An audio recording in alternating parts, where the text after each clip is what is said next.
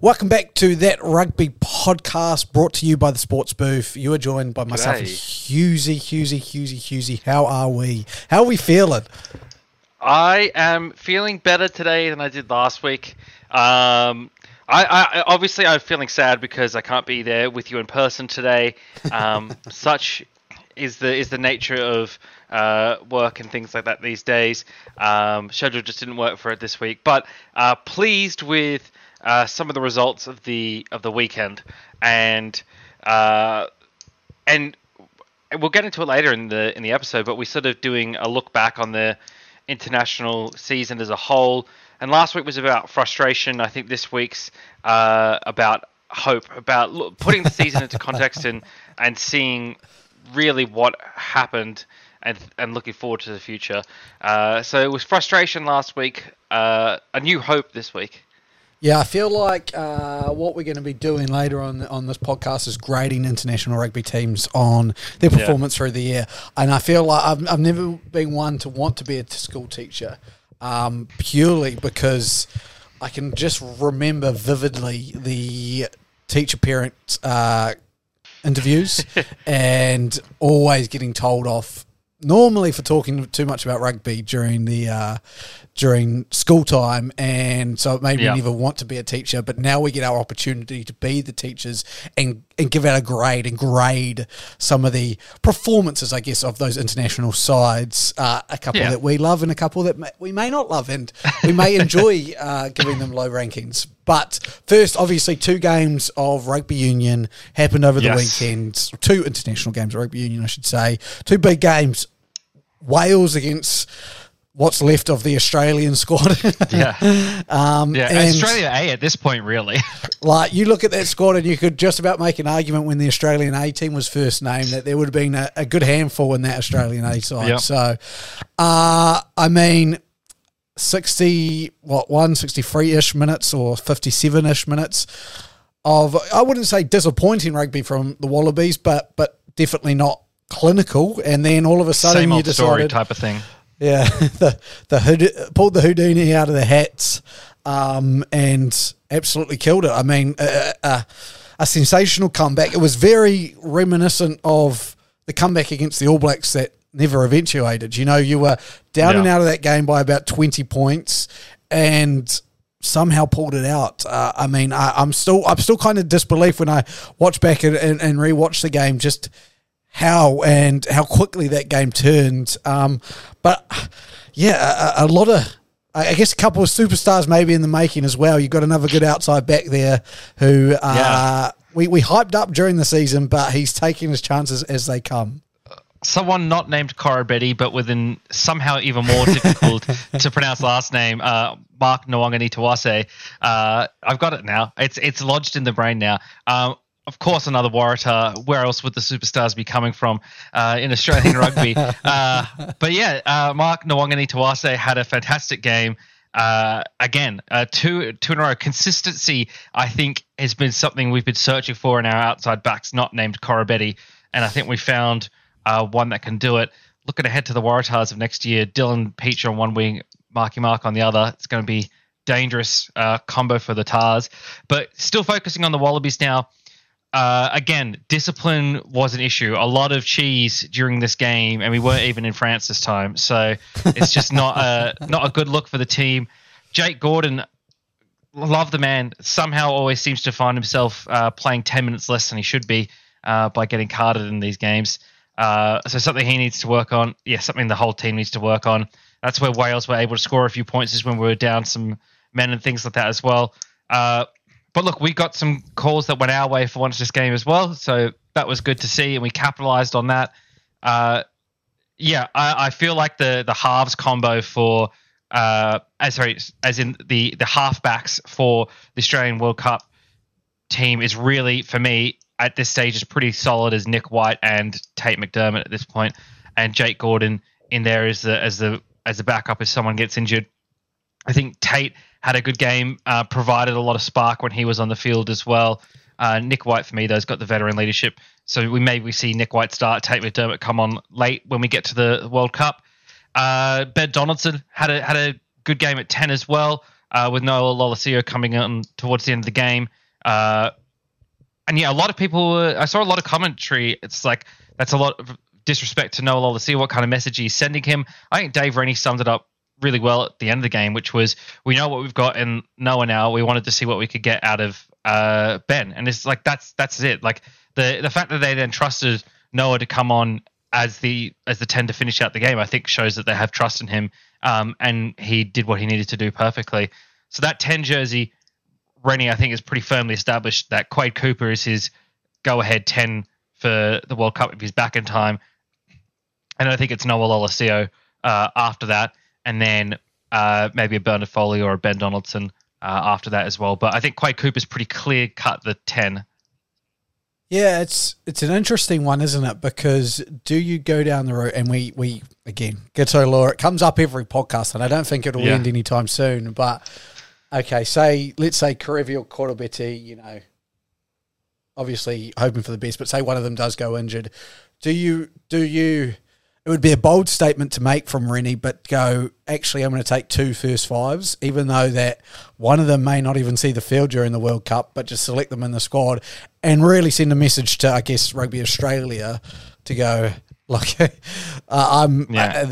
a handcuff, and you're doing a really good job of this because, I've got no problem with him having Quade. The way that Bernard Foley has stepped up, that 13-10 against the number one team in the world. I know they were missing Johnny Sexton, and he's a very important part of them. But against Ireland, he played, again, he manages a game really well. You saw it against the All Blacks. If you know what you're getting out of Noah Lolesio, it's not enough to beat the All Blacks. If you know what you're getting out of Bernard Foley, he's done it before. Like, it is, again, and that's not a knock on Noah. Noah is the first five of the future, but he's played those big games, like you said, like Dave said, like, we've seen what Noah can do. He's played big games, and that's probably the only thing I would take away. I'd be like, man, you look at like Noah Lolesio's test record, and it's not that it's a bad test record. It's he plays every good team. Like, he hasn't, and again, he had his opportunity. I think it was against Italy. Did he start? And obviously didn't work out in his favour. Not completely his fault. But yeah, it is. Sometimes you want those games, but I think people were going way over the top with it. This is the time to be trying out everyone. Yes. We were winning a World Cup with Stephen Donald kicking us a penalty. You need to be able to know, okay, who is my fourth in line? Who is my fifth in line if it gets to that point? Yeah, and I mean, we said at the top of the podcast, like, it's basically the Australia A team that was playing based on injuries. That was what, Dave Rennie just had to throw everything at the wall and see what sticks in that last game against Wales. I think we even said it ahead of the tour. It was like, if there's going to be a game that's got experimentation in it, it's going to be, if there's any games that are going to have experimentation in it, it's going to be Italy and Wales. And that's what we saw. And that was what was needed. Because that's the point of these tours, is to see what you've got in your players. Otherwise, how would we have found out about Marky Mark? So, look, it was necessary. It got us over the line as well in the last game. There's some chatter that the Ghetto law will be maybe not removed for the World Cup, but relaxed so that instead of only 3 players, it's 5 or something like that. I'd like to just see it scrapped for the World Cup, to be honest. Like, I think it's hard to say. I reckon you can make, if you don't want to completely get rid of the Ghetto law, I reckon you can do something like a stage system where for the World Cup there is no Ghetto law, right? Because you just need your best players. World Cup's the most important thing. Rugby Championship, instead of only 3 players for the Ghetto law, you have 5. For Autumn Test Series, you have the full Ghetto law of only 3 players. That way, people can stay and play Super Rugby, and they are encouraged, because they will get a shot in a Wallabies jersey when it comes around to spring tour time, or exhibition matches, or games where teams tour in Australia, like the England series and things like that. More restrictive Ghetto law there, so that those players do get a chance to play in the Wallabies jersey. But when it comes to the important things, Rugby Championship, World Cup, it's more relaxed, if not completely removed. So that way Australia can put the best team on the field, because, no one, like you said, the one hand behind the back analogy is perfect. How are we supposed to be winning these championships when our best players aren't able to play? It's ridiculous. Yeah, totally agree. And I like that. I like that a lot. I think if you say to someone, you can choose the money, but you may only be able to wear the Wallaby jersey once every 4 years. It is a now, hey, do I want to stay at home? Do I want, it does hold a bit more to it. I don't mind that. I think that could be a very good movement for the Wallabies and it's at least. And it meets in the middle, and it sort of it addresses both concerns at the same time. But look, when it comes to the World Cup, having anything like the Ghetto Law, I think, is completely fucking stupid, because World Cup, you should have your best team on the field, no matter where they play their club rugby or their professional rugby at. Like, if they are able to represent Australia, they should be on the pitch. 100%. Totally agree. So, I mean, yeah, it's. I imagine eventually this will become a point of conversation for the All Blacks as well, somewhere down the line. But for now, New Zealand Rugby is making too much money to care. Shall we move on to the other game where England were, I guess, I don't want to say embarrassed, but they were booed off Twickenham. So, I mean, there'll be some embarrassment in that sheds. Tough outing. I watching the highlights of the game. It was such a classic South Africa performance where it was just 3 points, build up the pressure on England. That forced mistakes because they thought they were getting behind on the scoreboard. That led to more South Africa points, et cetera, et cetera. I think England were probably unlucky in some of the calls that went against them. Not too much, though. South Africa just a great team. And that answer try was just an absolute classic. Like, he looked like I do on Sunday mornings playing touch footy, just stepping around everyone, scoring a try. Like, it's just incredible effort, He's been watching my highlights, that's for sure. It's just a great game from South Africa. Great game from South Africa. England will be disappointed in that one, especially because Fortress Twickenham these days is more like a tourist information booth, Twickenham, with the amount of people coming in there taking whatever they want. Yeah, totally. I mean, couldn't have said it better myself. It's tough. It's tough because, the English are a proud nation, and again, don't get me wrong, I love seeing them lose. It's not a complaint, but realistically, they should be they lost to Argentina, should have lost to the All Blacks, lost to South Africa, and they beat someone else in there? I think they beat someone else in there. I've got so England this year they played versus Australia. They had a disappointing Six Nations, and then they played. God, who did they play? It was. Yeah, I'll get it here in a second.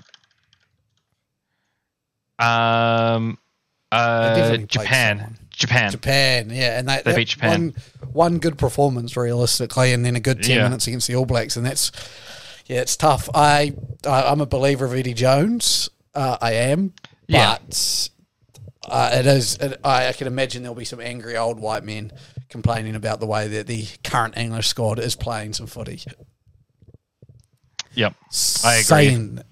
Saying that we do need to discuss investigations, and this may become part of the podcast, because there's obviously the famous Jeff Tuvey, there's going to be an investigation. And did you like that? And it's like he's right here in the room.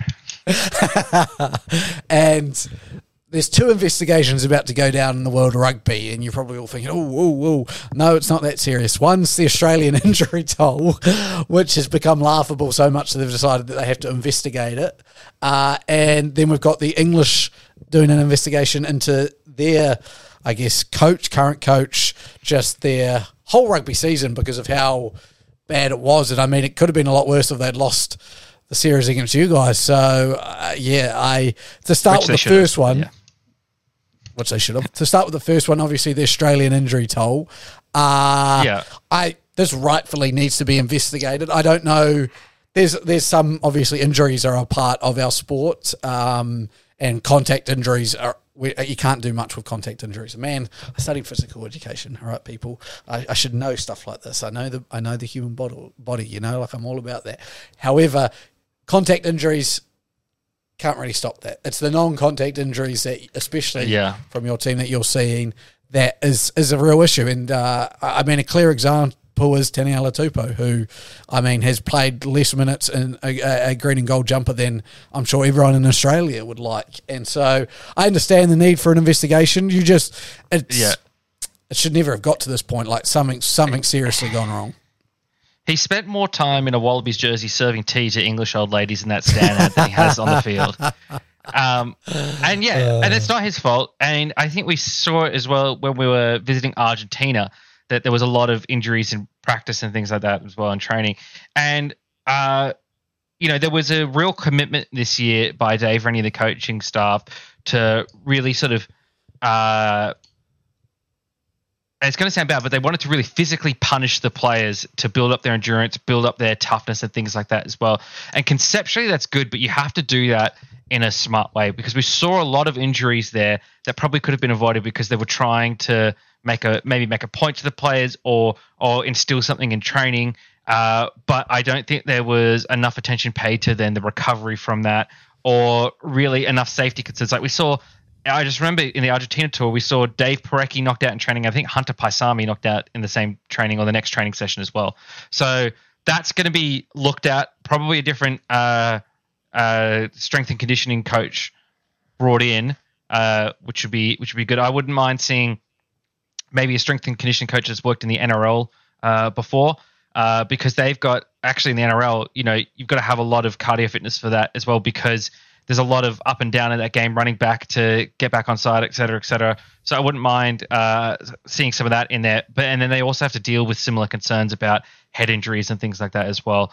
So I think that is being investigated, and rightfully so. I don't think it'll, anyone will be hung, drawn, and quartered about it. But I think hopefully it'll reveal better processes to go into the World Cup year, so that we can avoid more of these training injuries and non-contact injuries, et cetera. Yeah, no, totally. And I guess, I think they've already got rid of the strength and conditioning coach, which, obviously is, you don't want anyone losing their job, and you hope that person takes it as a learning curve. But it will be interesting to see who they bring in and how much of an emphasis they put on that, because there's now a lot of pressure riding on us. Like, this wasn't that big of a thing. Like, it was obviously a big thing. Oh, there's so many injuries, we need to... But now that you've kind of gone out and said, yes, we're going to launch a formal investigation into it, and we're going to investigate it, it does become now a big thing. It's like, okay, they're looking into these reasons why, what's this, they'll break it all down, and I'm sure they'll do a very good job. And going into a Rugby World Cup, it's the time you have to do it, because you can't be losing this many players going into a Rugby World Cup. But it now is a big thing, because if it happens again next year, your investigation has A, got no results, and B, been a waste of time. So there is now more pressure on A, the strength and conditioning coach who comes in here, and whatever regime that Rennie decides to run with going into the World Cup next year. So that's an interesting point. The next one, the English investigation. Now, this is such England rugby, and it blows my mind. You've got Eddie Jones, who's a known winner as a coach, who's won a Rugby World Cup before, like done it all, going into the next year Rugby World Cup, and you like all that chat about Dave Rennie and maybe losing his job and stuff, it was all just media chat. There was never anything said by Rugby Australia. For English rugby to sit there and go, we're going to investigate just everything. Why the results weren't the way, I'm it's just ridiculous. Oh my God, shoot yourself in the foot. Because again, like I just said with the Australians, this is just now pressure added, because you're investigated. If you don't get rid of him, and your results stay the same, everyone will like, what happened with the investigation? If you get rid of him and results don't change, everyone will be blowing up about that decision. Now, if you keep him and he does really well, everyone will be like, why were you investigating him in the first place? You look like an idiot. Like, just to me, it's a lose-lose-lose situation. There's no winning. Like, the only way they win is if they get rid of him, bring in someone, and they win a Rugby World Cup. And that isn't going to happen. Like, that cannot, there's no one on, maybe Warren Gatland. I don't see. Ronan O'Gara's been talked about. He's obviously a fantastic coach at the moment, but I don't see anyone in the coaching. Scott Robinson hasn't been proven at that level that you can sit there and go compare to Eddie Jones. Yeah, 100%. Like, this is a man that took you to a World Cup final in the last World Cup. He went to Australia and had a winning series there. And you tied the All Blacks, but still, that's the All Blacks as well. I think there's a lot of context that needs to be made. I think overall, and we'll get into this more when we review the years. performance by everyone, but I think it's a disappointing year for England in what was they expected to be a big year for them heading into the World Cup. So they don't have that momentum going into the World Cup that they would have liked. What they've got now, though, if they could play it right, is a bit of an edge, is a bit of that everyone doubts us, no one's taken us seriously, under pressure, backs against the wall, let's fight it out from here. But yeah, it is disappointing from England, but I don't think it's necessarily Eddie Jones who's the problem. No, and much the same as with the Wallabies, I wouldn't say that Dave Rennie is the problem there. No, 100%. And I'm interested because like this, obviously this year matters, and like building to a World Cup is great, but you don't want to peak too early, like it's well known. Yeah. And then especially going into the next year, you know, Australians too winning rugby championships of 2011 and 2015. So like to go into a World Cup year, nothing else matters but that Rugby World Cup. Now, I look at England and I go, you've got the number 1 and 2 team in the world in your Six Nations competition, which is very rare when you're talking about England not being one of those top 2 teams and talking about 1 and 2 in the world, because that means South Africa and New Zealand and even Australia, chuck you guys in with those 2 other teams, they aren't 1 or 2. So they're literally playing at a level France had Japan on their tour, mid-year tour. South Africa had Wales. Now, New Zealand and Ireland went to battle, and obviously that was the highlight of those mid-year tiers. But then England-Aussie was the second hardest. So it wasn't like their schedule hasn't been easy. Like their easy games, they've won. The only real disappointment when you look at their schedule is you go that Argentina game. They win that Argentina game, and then I go, look, the way the world rugby is at the moment, top 4 teams, Ireland, France, South Africa, New Zealand. England's a clear 5th for me, like a clear 5th. Yep. They drew with the All Blacks. Look, they didn't play well against South Africa and got beaten by South Africa playing South Africa ball, and then lost to Ireland and France. Other than that, they're getting, like, if you think about it. I think the main one that's probably sticking out to them, you're right, is the Argentina one, but the other one that'll be really sticking in their craw is the loss to Scotland. However, from what we've seen from Scotland this year, Scotland is not to be underestimated. Definitely. Yeah, I mean, totally. And I the way I still see it is on the day, I'm picking England over Scotland still at this moment. You know what I mean? Like, it would take something pretty special to change my mind on that they're not the 5th best team in the world. And if you're going into the World Cup and you go, yep, we're the 5th best team in the world, I believe they're on the easy side of the draw, where all the top 4 teams, if they win their pool, are going to fall on the other side of the draw. It's just mental England rugby from me. They fall on Australia's side, I believe. So the easy side of the draw. Yeah. Well, until they meet us in the semi-final and lose, and we go to a World Cup final. So they are in Pool D with Japan, Argentina, Samoa, and Chile. And then, so say they win that pool, or they come second. But let's say we'll say that they win, and we'll give them the benefit of the doubt here. The Rugby World Cup site doesn't actually say, but I believe that the winner of D plays the runner-up of C, right? And then the winner of C plays the runner-up of D. So, and then they meet in the semi-final. So on Pool C is Wales, Australia, Fiji, Georgia, and Portugal. So Australia 1, Wales 2 there. So they play Wales in their quarterfinal match, and then they come up against Australia in the semi-final. So yeah, on the other side though, you've got South Africa, Ireland, Scotland, Tonga, Romania, and Pool B. Pool A is New Zealand, France, Italy, Uruguay, and Namibia. Quarterfinals there will be France versus Ireland, New Zealand versus South Africa, or some combination of that, which will be crazy games. That's that's your top 4 teams of the world really facing off there in the quarterfinals, and that semi-final will be a massive clash. So, going to be interesting. Okay. So yeah, Pool A and Pool B are on the same side, and Pool C and Pool D are on the same side. Yeah. Okay. Yeah. So yeah, like I just sit there and go, yeah, the top 4 teams are on the other side of the pool. Like, as long as you take care of your business and they take care of their business, what are you doing right now? You're shooting yourselves in the foot before it's even got there. 100%. realistically, you've got the easiest run to a final that you're going to have in years if it all goes the way we're expecting it to go. I mean, even if it doesn't, it's like I don't know. England rugby has me scratching my head at the moment. As bad as the year has been, it hasn't been that bad, and what's ahead is far more important. My friend, it is your time to shine, though. Hughesy, start of the week. Who you got for us this week? I mean, I don't think it's going to be a surprise to anyone here, but it's Mark Nwanganitawase. Mark, the amazing winger for the Wallabies, stepped up when needed to, scored tries and put points on the board when needed to. Great in defence as well. Not really that much to say other than that. It's all been covered pretty extensively.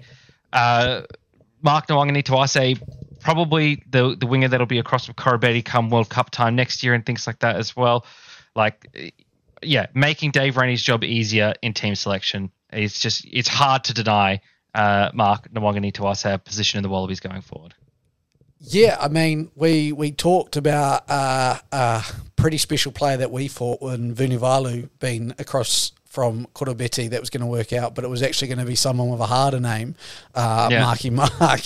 So, I mean, he's a favourite of this show, I'd say. I'm a fan of Mark as well. I can't believe he's 22. He is still a young gun. If he can keep playing the way he has this season, a massive future. So excited to see him rip and tear at the Waratahs this year. So congratulations, Marky Mark, on winning Hughesy Star of the Week this week. And one day Luke will get your name right. I sit here one day. Every time I see it, I try and pronounce it and screw it up the first time, get it right the second time. So I'm not going to do it until I'm 100%. I've got it down. And when I've got it down, you will see me on this camera and I will sit here and I will pronounce it to you. You know what's the great mantra I heard from from a children's book that I used to read when I was a kid, which is don't practice until you get it right, practice until you don't get it wrong. That's the one. Yeah, that's good. Yeah. Exactly. That's nice. I like that. So I'm going to practice until I don't get it wrong. Yeah. That's a good one. What book was that? God, you were reading some deep children's books. I should say young adults book. It's The Ranger's Apprentice by actually an Australian author, John Flanagan. So, good young adult fantasy series for those looking for books out there. Hughesy's Book Corner. Hughesy's Book Corner. Yeah. Does it now become a lifestyle podcast? I was sitting there thinking like a children's book, like pictures and this and that. No, like a young adult book. I mean, look, I was a child when I read it, but I was an advanced reader, so. I see. Yeah. I was held back a couple of years with my reading. Yeah. So that's as you could tell when Hughesy decided to message me late last night after I sent him the run sheet that I'd spoke. I wasn't going to investigate in 3 different ways. I wasn't going to say anything. I was going to let you have that one, but mate, believe me, I know I'm there. I'm a material speller, a material reader. English isn't my strong suit, but I host a podcast, so fuck you. Shall we grade some international footy, my friend? Let's do. So I guess what we'll do is I'll say the team and their record. You give your grade, talk about your reasoning for that, and I'll do the same with mine. So we'll start, I guess, with the All Blacks. I don't think I'd be able to hold you back from talking about them. But the All Blacks this international season went 8-4-1. So 8 wins, 4 losses, 1 draw. And Luke, what grade did you give them? I gave my All Blacks a B-. Now, I'm in an R and I was, fighting with myself if it was a C+ or did they creep into the Bs, but I decided they went B-. And the reason I decided that they creeped into the Bs was they actually, other than that England capitulation and obviously the Irish series loss, but they won the Bledisloe, they won the Rugby Championship. There were some results there that weren't All Black-like, but we were in the most competitive international rugby time of our lives. So I sat there and said, for everything the All Blacks went through, to come out with, twice as many wins as losses, 2 championships, in the trophy cabinet. The Irish loss still stings, obviously, but they're the number one team in the world for a reason. So that's why I went B-. Yeah, I was a little bit more generous than you here. I went for a B. Because I think as well, this is, I guess, maybe the difference in standards that we were maybe applying to this. I sort of put this in the context of if any other team in the world could take that record, where would they sort of rate their year? And I think as well, historically for the All Blacks, an average season is an A, right? Yeah, average season is an A, maybe one loss or two in there, but otherwise pretty close to a clean sheet. So I think the All Blacks are sort of like me in school. You're used to getting an A, so a B is disappointing. And so that's why I've given them a B. So they won't be happy with a B, but I don't think it's as bad as a B-. Now, the losses this year, 2 of them to Ireland, 1 to South Africa, 1 to Argentina, right? And you also had the draw against England. I'll also put in there was a narrow victory gifted to you by he who shall not be named against the Wallabies. So that one will probably still be in the back of a lot of people's minds as well. That was a bit un-All Black like, where nearly giving away a double-digit lead to the Wallabies, which just doesn't happen. So that'll be in the back of people's minds. But I think overall it was definitely a below par year for the All Blacks. But I think in terms of how an international rugby team performs, it was a solid year. It was worthy of a B.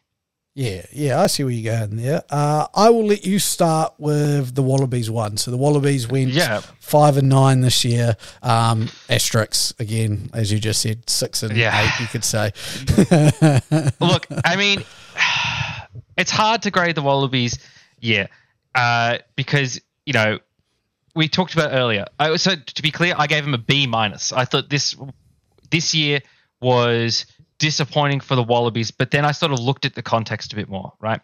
Huge injury toll, and also loss of players for the spring tour, with Karevi going down, Corabetti not available, et cetera, Cooper down. Looking at our losses as well, particularly in the spring tour, 1 point loss to France, 1 point loss to Italy, 3 point loss to Ireland, right? Most of the team injured as well for the tour. Giddo Law for the entire time, right? So Giddo Law, you're already playing with a huge amount of players unavailable. Then you have even more players unavailable because of injury, and you still managed to scrape out with very, very narrow losses to 2 of the best teams in the world. Like the fact that the Wallabies were able to match it with those teams with such a lack of experience in there. And in fact, a really interesting quote from Dave Rennie was brought up, which was in the Italy game, people asked him, why did you have Tom Wright at fullback instead of maybe putting Jock Campbell back there? And he said, well, really, when you look at the back line, there was no one really with any experience back there, and we needed someone who could actually have a voice and talk through what we needed to do in the back line. So he's got those concerns as well, because the back line is so thin on talent at the moment due to injuries and things like that he had to perhaps not play his optimal team, and they still came away from that with a win. And you have to think about how that affected their games against France and Ireland, things like that, where they're playing players that don't have a huge amount of experience, and they're still going blow for blow, toe to toe with all these teams. So for me, it's a mixture of frustration, but as well, there's a bit of hope in there as well. So I think you look at the start of the year, I think the Wallabies have improved, even if the results are not necessarily reflected that. I think they've definitely improved from where they were at the start of the Rugby Championship to now. Or I should say from the start of the England series to now. English series to now, yeah. I wasn't too far off here. I went with a C+, for a lot of kind of the reasons you said. I just took them down to the C+ margin. And again, you can use, I don't want to say it's an excuse because it is, but it isn't. Like the injury toll and everything is an excuse, but it did it clearly, as you said, take an effect. I think the loss to Italy's probably the only one that stands out that dropped them from, I think they get there, I can put them in the B margins and stuff like that when you look at all the games. Say they beat Italy, they're now 6 and 8, you can put the asterisks and then go, 7 and 7 for the year with the All Blacks game. So that Italy loss was just the real driving point. I think they'll be disappointed with the series against England as well. They had that one to win and lost it. And the second game against South Africa, there was just moments where they could have pushed their grades up that they didn't take key moments. But yeah, there's enough there to not say that they failed the season and that it was a terrible season, but enough there where I was like, I still want to see more. Yeah, Argentina, I agree. It's narrow though. Yeah, Argentina, 5-7 result this year. I graded them at a B. So for me, they had some spectacular results this year, but the biggest issue with them was their consistency. Every time they had a big performance, they never seemed to be able to back it up. They would always lose heavily the next two games. So the result against New Zealand, great result, smashed the next game by New Zealand. And then they had, I believe, a good game against, they won that game against England and they got smashed by Scotland the next game. So consistency, and it seems like, and it's a very Argentina thing, lots of passion. You put it all into one game and then they sort of take it easy the next game. And you can't have that at a World Cup, which is sort of what the curve I was grading them against here. So I think it was a fantastic year for them, but I think they will be disappointed that it wasn't better. I think this had a potential to be really a special season for Argentina rugby, and it's fallen short a little bit for me by those consistency issues. Yeah, I totally understand that, but I completely disagree with you. I've gone with an A. I think you look at Argentina rugby, and they won a series against Scotland at home. They beat the All Blacks at the All Blacks. They beat England in England. I think they've turned a corner to a point now where they can go, we can beat anyone on our day. And not just can we beat anyone, we can beat the best of the best. And that's why I've gone with an A. I don't think, their overall record doesn't shine the greatest light to deserve an A maybe. But I just think in those games that I saw where they won those games, to say that they can do that, I think it's an A. I think they're building really well into a World Cup. So I went A for them, just purely based on those two massive wins, especially. I would have loved to see another win in South Africa. That would have really got them up to their A+, if they had been able to pull up a win there, because they beat Australia, they beat New Zealand. If they'd beaten South Africa one time, would have been an A+. Talking about South Africa, the 8-5 South Africans, I have gone straight up the bat, rate them a B. Now, they are very close to an A. France, Ireland game. Yeah. Both of those games, win those games. They're an 8. They will look back and there'll be no more disappointing loss than losing to New Zealand in South Africa in that second game when the All Blacks were on the ropes. That was terrible. And now that we've got to the end of this year and we see the team that Wales is, the fact that they lost to Wales at home and that series was so tight, that's what's dropped them down for me, because this end of year tour, as bad as 2 losses is, they've been fantastic, and I think they're so good. It's just they were really close to getting into the A bracket. I actually think they're the third best team in the world, and I'm an All Blacks fan, so that's putting them above the All Blacks. I know we beat them, and I know we won the Rugby Championship, but the way they're playing at the moment, I've got them as the third best team in the world. But I think they could have been better.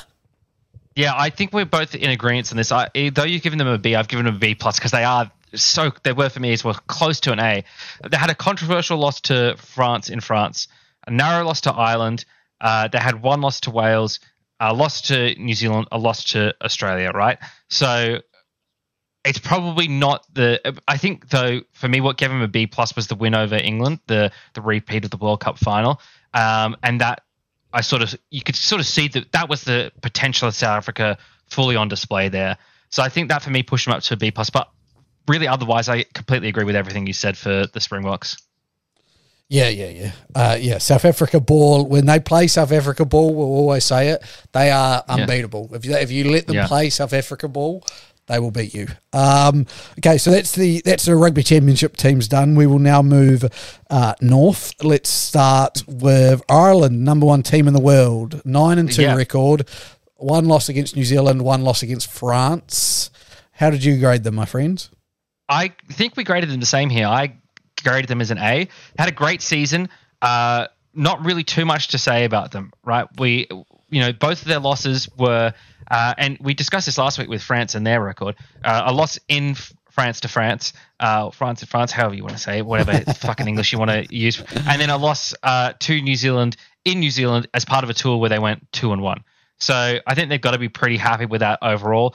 I think maybe they'll be looking at the Australia game with a bit of concern about why it was so close. And this is what I think is probably I think we've talked about this a little bit, but I feel like Australia sometimes is getting underrated lately. I think Australia matches up very, very well against Northern Hemisphere teams, but not as well against the All Blacks and South Africa. Even then, South Africa this year we went 1-1.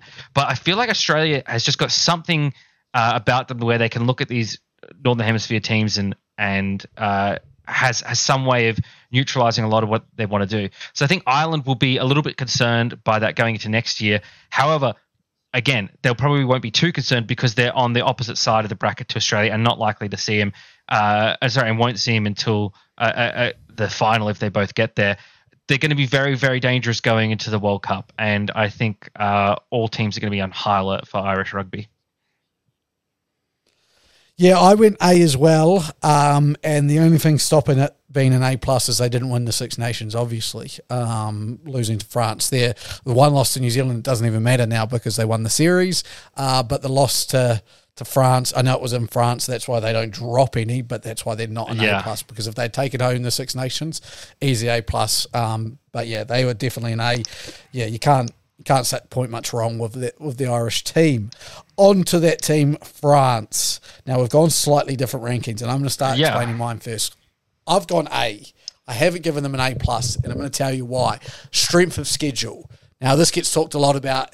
You imagine I'm talking about like college football or something like that, and I'm part of the committee deciding who's making the top four because their strength of schedule, home game against Ireland, all of that end of series home games. I think it was home game against England when they beat England. So their mid-season test series was a 2-game test series against Japan. So I just sit there and I go, they won all their games, undefeated. You can't put them lower than an A, but they're not an A+ because, they beat South Africa controversially. As I was saying before my battery got as heated as I am about France not deserving an A+, they just didn't have a hard enough schedule in my books. So, my friend, why did you give them an A+?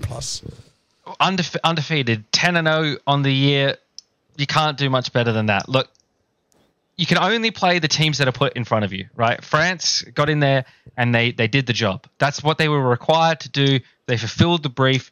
You can't really find many flaws with things when you go undefeated for a year, right? So that's my reasoning there. Anytime a team goes undefeated like that and they win some silverware for the Six Nations, what else do you say, right? There's nothing else that they could have done to have elevated themselves any further, right? That's what I look at it as. I was like, could they have achieved any better results?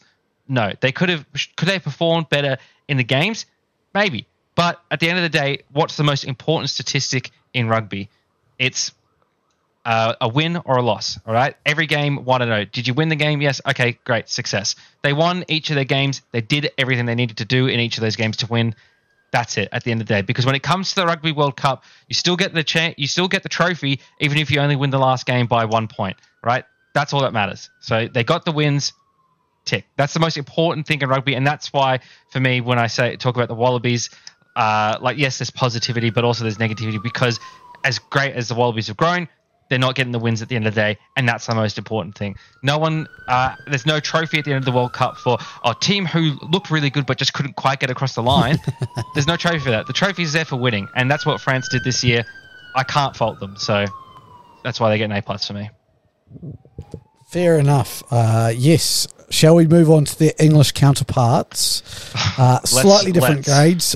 I'll let you start. Yeah, so England for me, even as much as we talked about them needing to stick with Eddie Jones, I gave them a D for this year. Now, big part of this was a very disappointing Six Nations. This was an England team that going into the Six Nations was very highly talked about this is their year to take it kind of thing. They lost to Argentina at home. They were honestly lucky to win the Wallaby series, and now they've also. And what's contributed to the grade for me is now this drama's around the coaching, right? And so English rugby has lowered their grade, right? If there was a bit more stability in there and just stay the course, Eddie's our coach through the World Cup. Yeah, things weren't as we wanted them, but it is what it is. We'll learn and improve. I'd probably elevate them a bit more. But the fact that they're internally disrupting themselves like this and they're shitting bricks over a 5-6-1 season is contributes to me to probably the what's I'm trying to think of the word here, the poor nature of the grade, because they've had some good wins this year. They've had some bad losses for sure. Not a great season, but then when you're throwing your coach under the bus, it just makes everything worse. And that's why I've the opposite of elevated them, I've lowered them down. Yeah, and I get that. I mean, you've gone D, I've gone C minus, and the only reason in New Zealand, I don't know if it's the same here. Anything below, obviously, a C minus is considered a fail. So I don't think this season was a failure, but obviously it's no. You're not exceeding any expectations here, you know. Like if this is a job review, I'm like, you're lucky to be keeping your job, team, for the whole. English rugby union. So I went C minus. But everything you spoke about, like it wasn't great, Six Nations, but they showed enough promise for me in games that I was like, they won the Wallaby series. Like I know they probably lucky to, but still did it. So and in the end, like you said, most important thing is those win columns. Yeah, for me, I guess like the D is like put on notice. Right, because that's what they have done. They've already said that they've put their coach on notice. We're doing a full review into it. There's performance management going on, so that's why I put them at D, because they've honestly done it to themselves by doing this review. So that's the reason for me to put them into the D, is because that sounded really bad, but that's why I've given them a D grade here. That's why I've given them the D, man, because they've put themselves under review. They recognize their performance wasn't good enough, and they're essentially saying you're on notice or you're losing your job. So, and that's what a D grade says to me. Definitely. Scotland. Yeah. 5 and 7. I've gone with a C plus. Now, for a similar reason, I guess that I gave the England the C minus. It's a pass. It's obviously better than just your bog standard C minus or C, but it's not. They didn't push to a B for me. They lost to Australia at home. They lost to the All Blacks, even though they showed promise in that game at home. A big win against England. But if Scotland want to be one of those top 6 teams in the world, they have to be beating England and not being happy just by beating England. So I think the way I kind of saw the Scottish team was there was similar to what the English team had going into the Six Nations. They had a lot of chatter about this was like their season to topple some teams over. And, they went to Argentina, lost that series. They lost, to everyone just about in the summer series other than Fiji, and didn't look convincing in that game. So I just went, you know what? They pass. There was that win against England. There's enough good performances. But if they want to take that next step and go into the Bs and the As, they need to beat everyone. Yeah, look, I'm very similar to you. I gave them a B minus for this one purely because they did beat England. And that always, for me, for Scotland, it just counts for that little bit extra. That is their Bledisloe Cup, really. That is their game of the year. That every year they go into it, it's like, our objective is to beat England this year. And so that was, they accomplished that. A 1 point loss to Australia and a narrow loss to New Zealand. They lost the Argentina series, but then they sort of redeemed themselves in my eyes by that absolute thrashing they gave them last week. So that for me elevated them a little bit into the B minus territory. I think they would be B minus to me says not too happy, but also like I got, it's like you sort of had an objective list for the year and you got like 5 out of 10 of them done, right? So you feel like you got a lot ticked off, but you didn't quite hit all the marks that you wanted. So that for me was a B minus. It's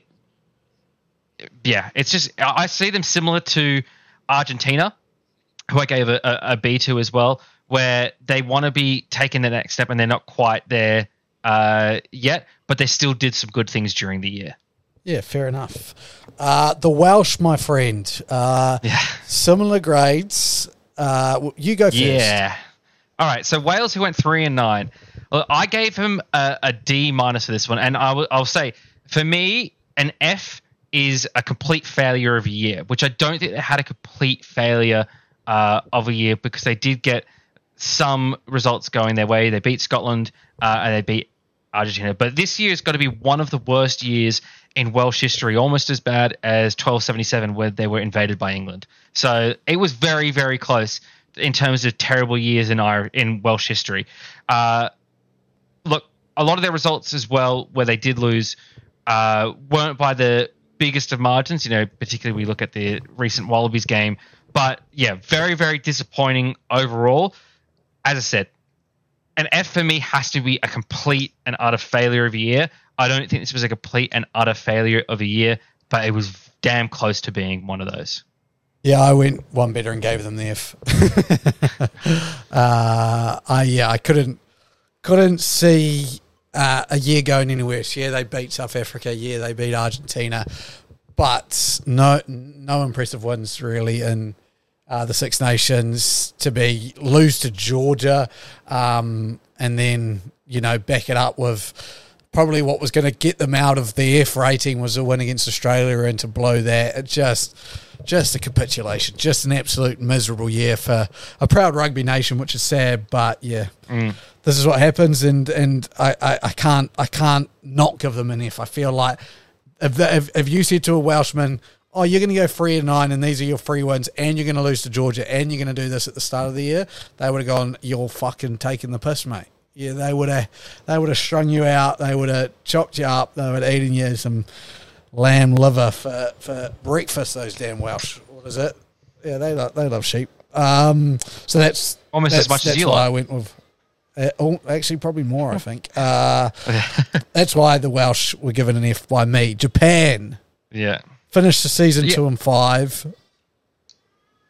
I think we gave them the same grade here with a B minus. It's sort of a classic Japan rugby story. They showed a lot of promise. They showed that they're improving, but just not enough to get the wins.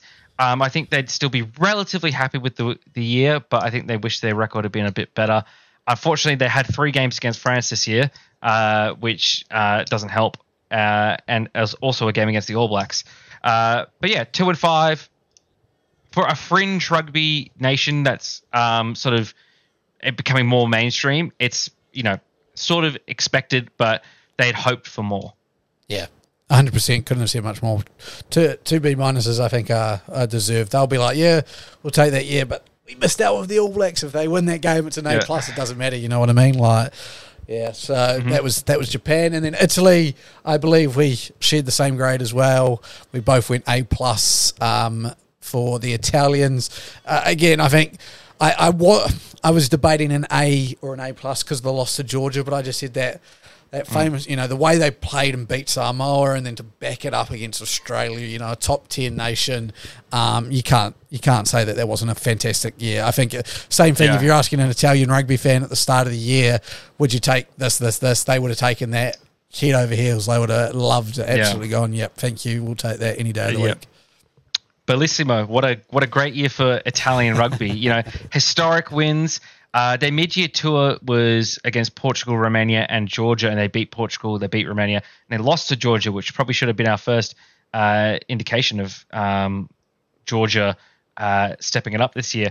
But yeah, a great year for Italian rugby, and they went 5-6 this year, so nearly a positive record as well. So I think they'd be very, very pleased with that, especially at a time when people were saying, let's look at getting another team into the Six Nations and kicking Italy out. They think they, put their foot down and shouted Italian slang out of their windows and defied the world's expectations, really, and just had a fantastic year. Definitely answered some critics in a big way this year. the Italian rugby. But yeah, that is our grades for all the international teams for this year. Obviously, we didn't grade all of them like Samoa and stuff like that. But maybe we'll do a short little video if you like our grades so far and do the rest of the nations. Also, keep tuned on the Instagram, on our YouTube, on TikTok and everything. Going to be naming our top 100 players very soon. I've got the list kind of half ready, just doing some final spot checks with stats, so on and so forth. And then I send it over to my proofreader, power rankings guru, Hughesy. And make sure you spell everything right.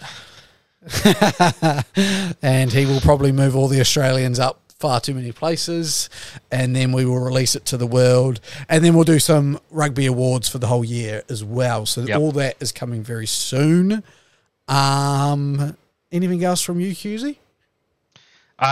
No, that's it for me. I guess look, it was a great season of international rugby, and can't wait for next year.